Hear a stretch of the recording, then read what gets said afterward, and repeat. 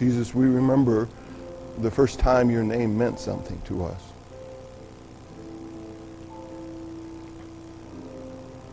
Your holiness, your comeliness, your care for us, your challenge, your call to pick up our crosses and follow you, to leave our nets behind and follow you, to leave our tax collecting behind and follow you.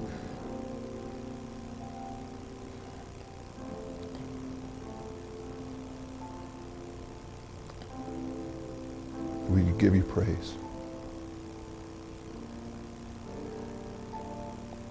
We thank you for your servant and for his willingness, his insistence that we look at you again. Look at you as the one who provides living water, rivers of living water. The one who spoke to John on that island and continues to speak to us through that vision. We pray that your word and your servant and your Spirit would continue to draw us to you, Jesus. We want to be closer.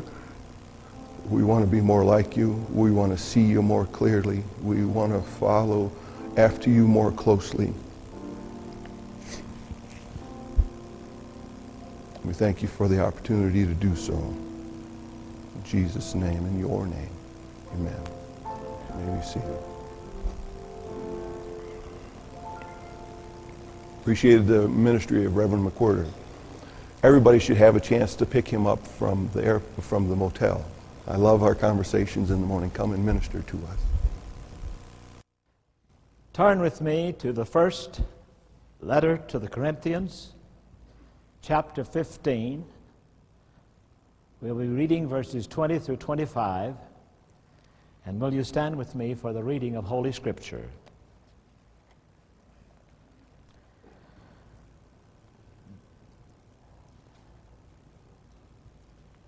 Let me tell you something I haven't told in a long time. 2.5 years ago, I could not read the Bible.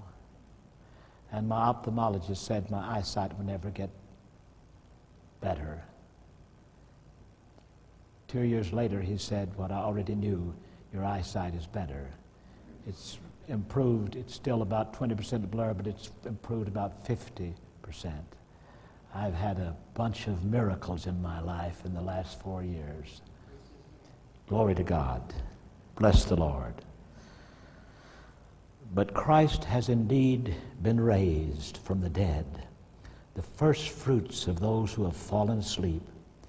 For since death came through a man, the resurrection of the dead comes also through a man. For as in Adam all die, so in Christ all will be made alive, but each in his own turn. The first fruits, then when he comes, those who belong to him. Then the end will come, when he hands over the kingdom to God the Father, after he has destroyed all dominion, authority, and power. For he must reign until he has put all his enemies under his feet. You may be seated. I lift out this phrase from verse 25 as the basis for the message of the morning. And I look at my watch and it means nothing. I lift out this phrase from verse 25. He must reign. Christ must reign. That text is too much for me. It's too grand, too lofty, too magnificent. I feel dreadfully presumptuous to take it as my text. I feel about as presumptuous as the little boy in the 3rd grade of school who arose and announced as the subject of his 3rd grade essay, "The world and all that is in it." It's too much for me, but I love the very pronouncing of it. I love the authority, the majesty, the militancy, the triumph that sounds in the very pronouncing of it. I've loved to say it again and again. It sounds like it should be words to a grand oratorio. Christ must reign. He must reign. He must reign. Not perhaps so, not maybe so, not probably so, not wistful thinking, or wishful thinking, I should say, not wishful thinking. There is a vast difference between what the world calls hope and Christian hope. Christian hope is not based on wishful thinking, what might happen. Christian hope is based on what God is certainly going to do because of what God has already done in the life and the death and the resurrection of Jesus Christ. Christ must reign. It is fixed. It is settled. It is sure. It is predestined. It is foreordained, and those words, predestined and foreordained, are unknown tongues to some of us. Hello. It is fixed, it is settled, it is sure, it is predestined, it is foreordained, it is settled. Hallelujah. Bless the Lord. There are some things in God's purpose that are locked in so deeply that the devil himself cannot even tamper with them. Christ must reign. Things are not hanging in the balance. It was settled that he must reign before the foundation of the world, before the morning stars sang together and the sons of joy, God shouted for joy, before the planets ran their rounds, or the day star knew its place, it was settled that Christ must reign. Hallelujah. Some dear Christians seem to live as though and think as though the mission of the Church of Jesus Christ is to conduct a vote and take a poll. And if we can rev it up enough, then we get enough folk to vote for Christ, he'll be elected. But if enough folk vote for the devil will be elected. I have a wonderful Greek phrase to explain that. It ain't so. We're not conducting a vote to get Jesus Christ elected. He's already elected. We're not out on a mission to make, we're not out on a nervous, neurotic Nazarene, couldn't resist the third N. We're not out on a nervous, neurotic Nazarene campaign to try to make Jesus Christ king. We're not trying to make Christ king. He's already king. And nothing is more urgently needed for you and me and our old world this morning than to know that Christ must reign, Christ will reign, and to know what the future belongs to. If there's anything this blessed book of God tells us, it tells us that the future belongs to God. Whew. Glory be to God. What you and I believe about the future, whether we're conscious of it or not, what you and I believe about the future deeply, daily, in detail, touches, tones, and texturizes our individual personal lives. Hear it. Hear it. What you might not, multitudes will never know what eschatology means and never even heard the word. who struggle and hope and work and labor and toil and dream and aspire and are disappointed and crushed and broken, and out there and almost illiterate poor souls live their lives in obscurity. Their lives are shaped and touched deeply every day by what they believe about the future. In our joys, our sorrows, our anxieties, our burdens, our longings, what we believe about the future makes all the difference. What the future belongs to. And I hope you're not disappointed, but I'm not going to argue about post-trib, mid-trib, or pre-trib this morning. I'm not going to argue about post or R or nil millennialism. I made a fatal mistake at Liberty University. After preaching to the whole student body and at the church, I preached a closed session of nothing but Baptist ministerial students, and I said that old threadbare, hackneyed, worn line about, I said some folk are post-millennialists, some folk are pre-millennialists, some folk are amillennialists. I said, I'm a pan-millennialist. If you know the Lord, everything will pan out all right. And I didn't know that they were split three ways between post-trib, mid-trib, pre-trib, and they were barely speaking to each other, and they'd laughed at all my corny old jokes, and they'd received me wonderfully till I did that, and boy, did I drop a bomb. Man, their faces froze. I was in the Who's Through Club.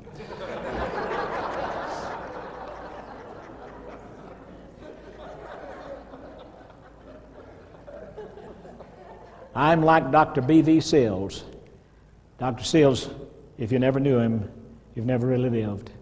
Dr. B.V. Sills said, if I could understand the meaning of all the horses in the book of Revelation, I would have horsepower unlimited.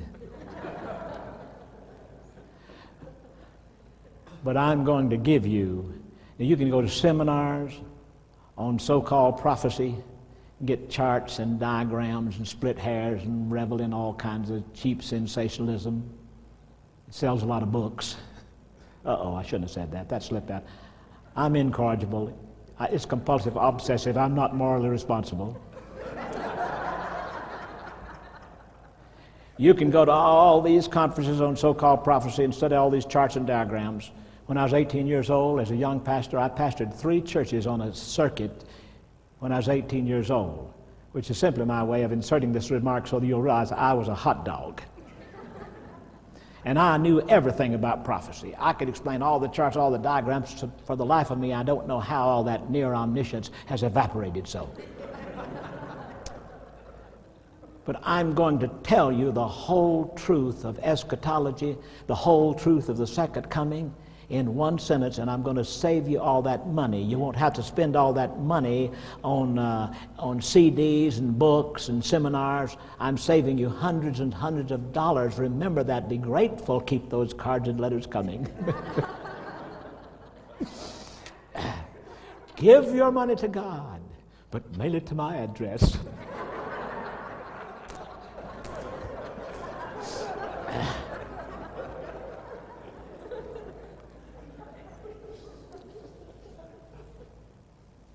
I'm so glad you brought me here just for the end of my journey.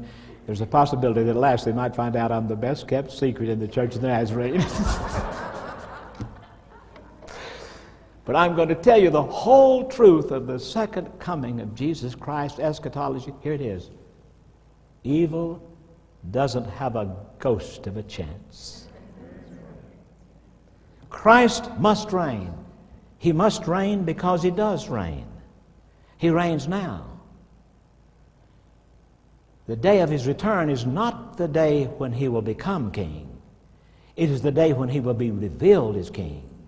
It is the day when wicked, unbelieving, disobedient men will see what the people of God already see, and that is that Jesus Christ is King of kings and Lord of lords now. He's not only the king of his church, he's not simply the king of a society of sentimentalists selling salve, or a band of dreamers on the hillsides watching the parade go by.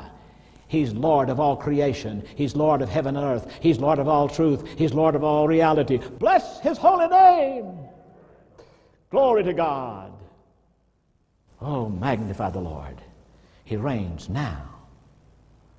His kingdom is and is to come. His kingdom is and is to come. He reigns now. He reigns now in heaven. That's not a figment of Christian imagination. That's not a little bit of theological jargon. That's blessed rock-based reality this very moment. Somewhere in the bright worlds of God, the man from the middle cross, the carpenter from Nazareth, is seated on the throne of glory. He's seated on the throne of heaven, where cherubim and seraphim bow down before him, and all the host of glory chant one unbroken, unceasing anthem: the Lord God omnipotent reigneth. He's reigning now in heaven. Don't worry about charts and diagrams. Don't worry about celestial geography. Wherever heaven is, it's there. And it's real. And it's secure. Even though the Russian cosmonauts, who were the first human beings to orbit the earth through space, reported cynically that they saw neither God nor heaven, if you will stretch your brain. Phillips Brooks used to exhort his congregation in Boston to bring their brains to church, and that wouldn't overload most of us.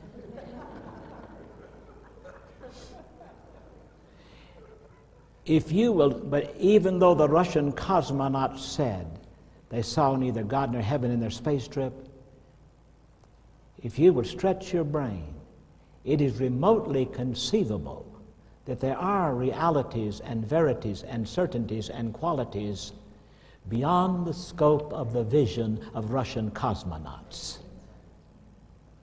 He reigns in heaven now, and I want to stay there. But I've got to condense, and I hate to condense. But he not only reigns in heaven, he reigns in history. And we have often heard that someone said, history is best pronounced his story. And the moment that you and I as Christians dare to assert that Christ is reigning in history, that God in Christ is reigning in history, the moment we say that, we have, to say the least, we have a problem of communication to an ungodly world. For the moment we say that God in Christ is reigning in history, a cynical, scornful, skeptical world will say, in effect, how can you Christians look at the sordid, tumultuous agony, the long travail of human history from time immemorial down to this last moment, man's crimes and cruelty and injustice and humanity and inhumanity? How can you look at earthquakes and famines and pestilence? How can you look at all of the long travail of human history with all its burden and mystery and tragedy? How can you Christians look at that and dare to assert that a personal God is presently, personally, actively present, involved, and participating in history and working out his purpose in human history? How can you dare to say that? And man, that's a problem of communication. But the people of God have learned the deep secret. It's an open secret to the people of God. It's a lost secret to an ungodly world. But the people of God have learned the deep secret, and that is that God is often most present in history when he seems most absent. That God is often present in history when he seems most absent. For 400 years before the birth of Christ, no great prophet arose, no sign from God, no word from God, no visit from God for 400 years. We get deeply disturbed if he waits 4 weeks. We panic if he waits 4 years. They waited 400 years. and it seemed that God had forgotten. But back of the darkness of 400 years, back of the silence of 400 years, and back of the darkness of an oriental night, God was busy all the time. God was busy all the time.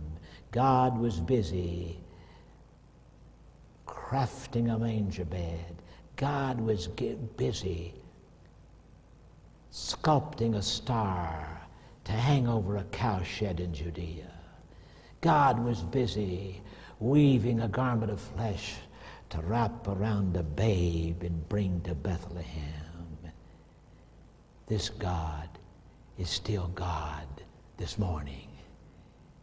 And Christ is reigning in history. He's there all the time. Let me, in a very feeble, fumbling, faltering way, try to illustrate how God works in history and how God in Christ is reigning in history. You know, this congregation, you know very well about that night of all nights when the Roman Emperor Caesar Augustus had made a decree for a taxation survey, or a census rather, throughout the Roman Empire and its provinces. And apparently, because of Caesar's decree, a peasant couple had to make the long, wearisome journey from Nazareth to Bethlehem. What is it, about 100 miles or 80 miles? And in those days, that was like traveling thousands of miles.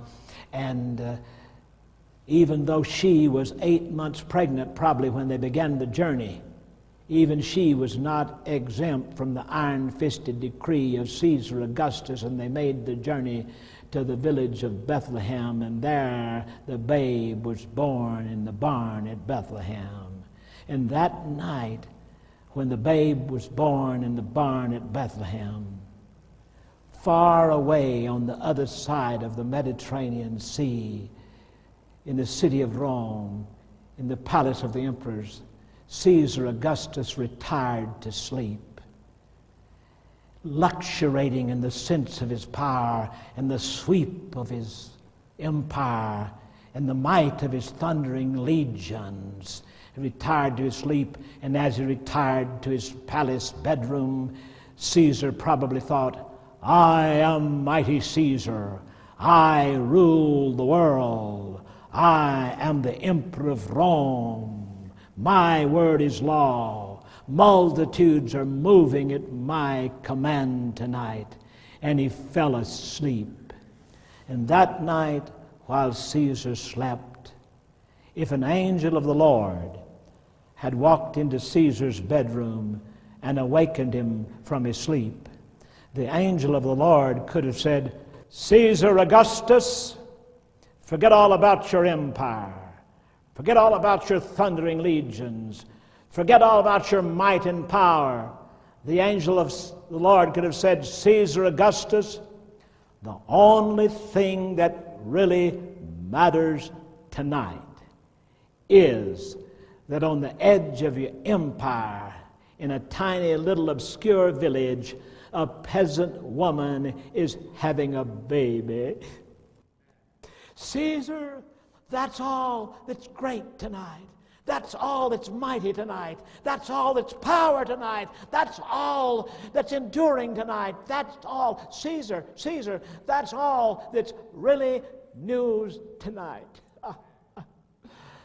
Caesar would have laughed. He would have thought it was some insane magician playing a wild joke on him. That's exactly why God did not waste an angel's visit on Caesar. God originated the idea of conserving energy.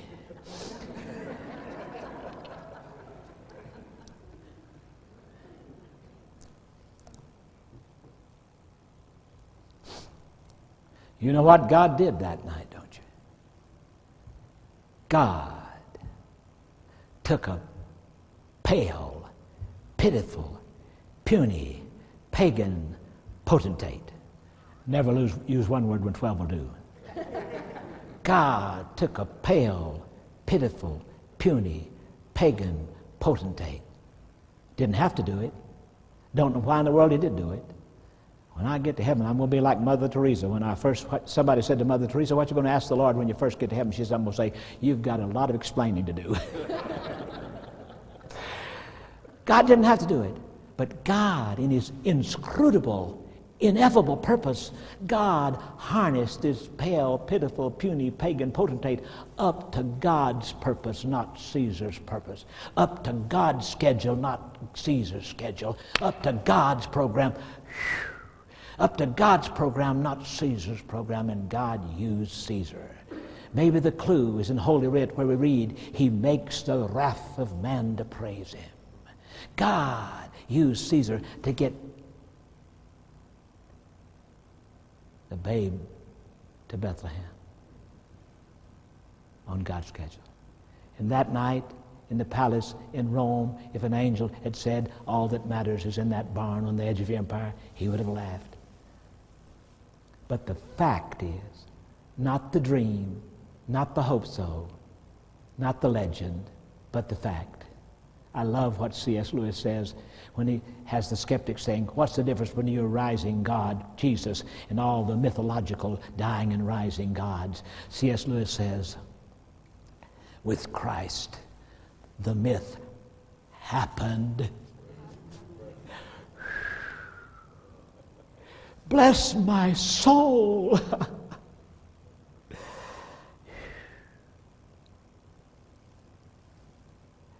The fact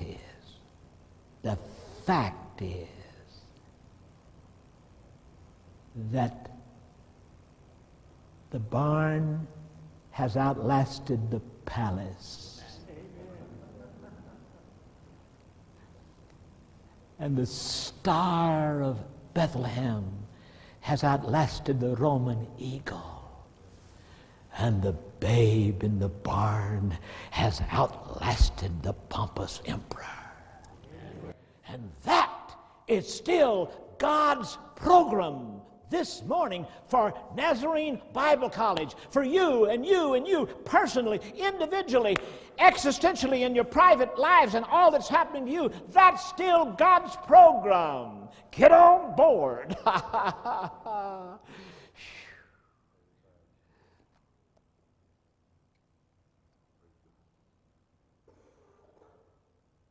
I don't know why God doesn't do things like we would understand, how he moves in his time.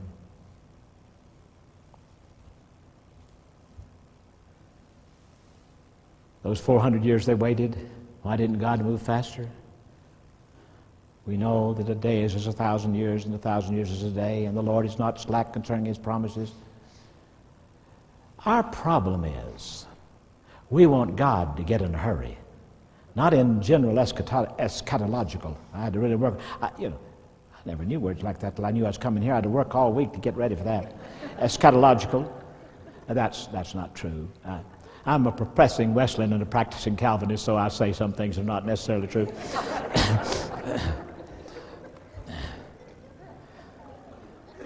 If there are any literalists here, we're in awfully big trouble. If there are any literalists here. We want God to get in a hurry. We want God to get in a hurry by our understanding of what it means to get in a hurry. But God doesn't have to get in a hurry by our understanding of what it means to get in a hurry.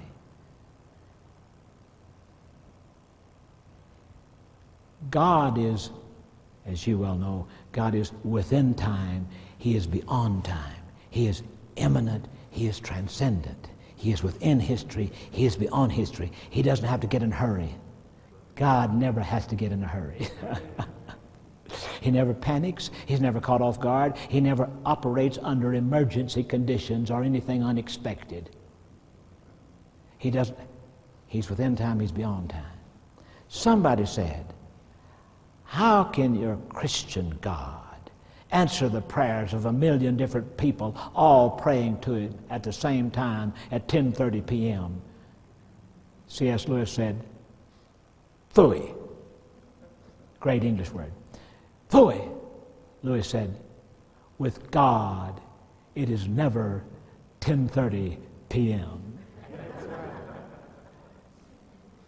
He reigns in history. Somebody say amen. I said, somebody say amen.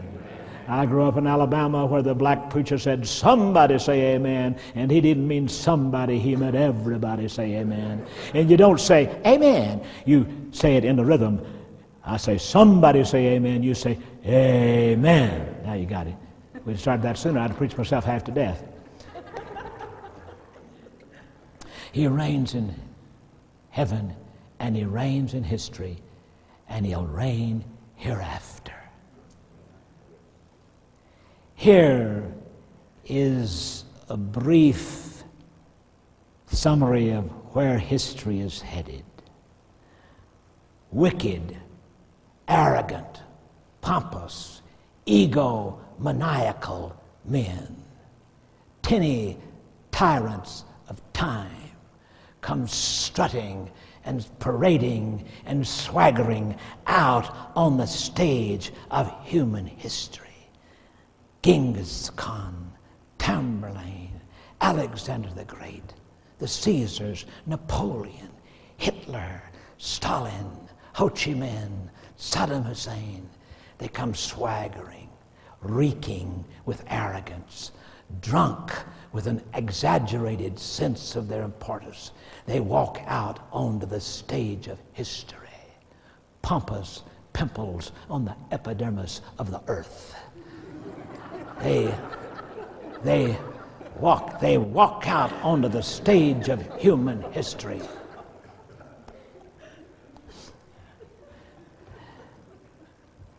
And they stand on the center of the stage of history, and they bask in the floodlights, and they're certain and convinced that they're directing the play. And they're certain and they're convinced that they're determining the play. They take their little bow and they slip into the shadows of the wings, and they are no more. But here's the summary of it all. When the curtain rises,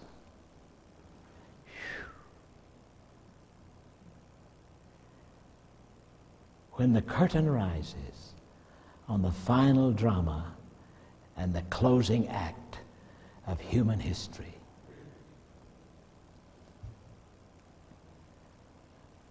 the conqueror from Calvary, the traveler from Edom, from Bosra with garments red, who hath tread the winepress bravely, who will see his soul and be satisfied, the man from Golgotha, the carpenter from Nazareth.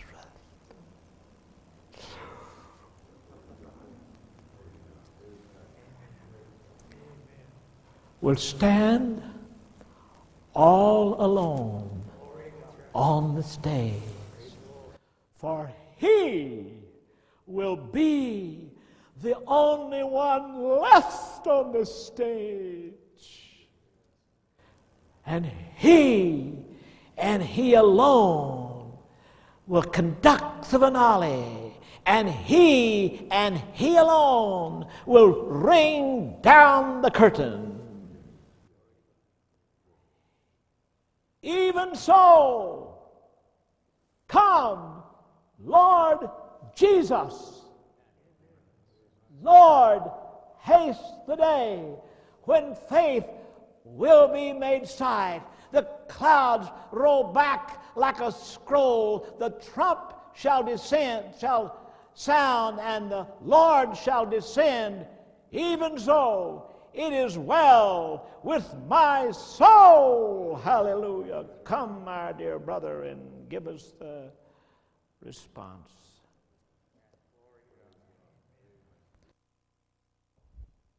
Glory to God. Hallelujah. Everybody say, bless the Lord. Bless the Lord. Oh, my soul and all that is within me, bless his holy name.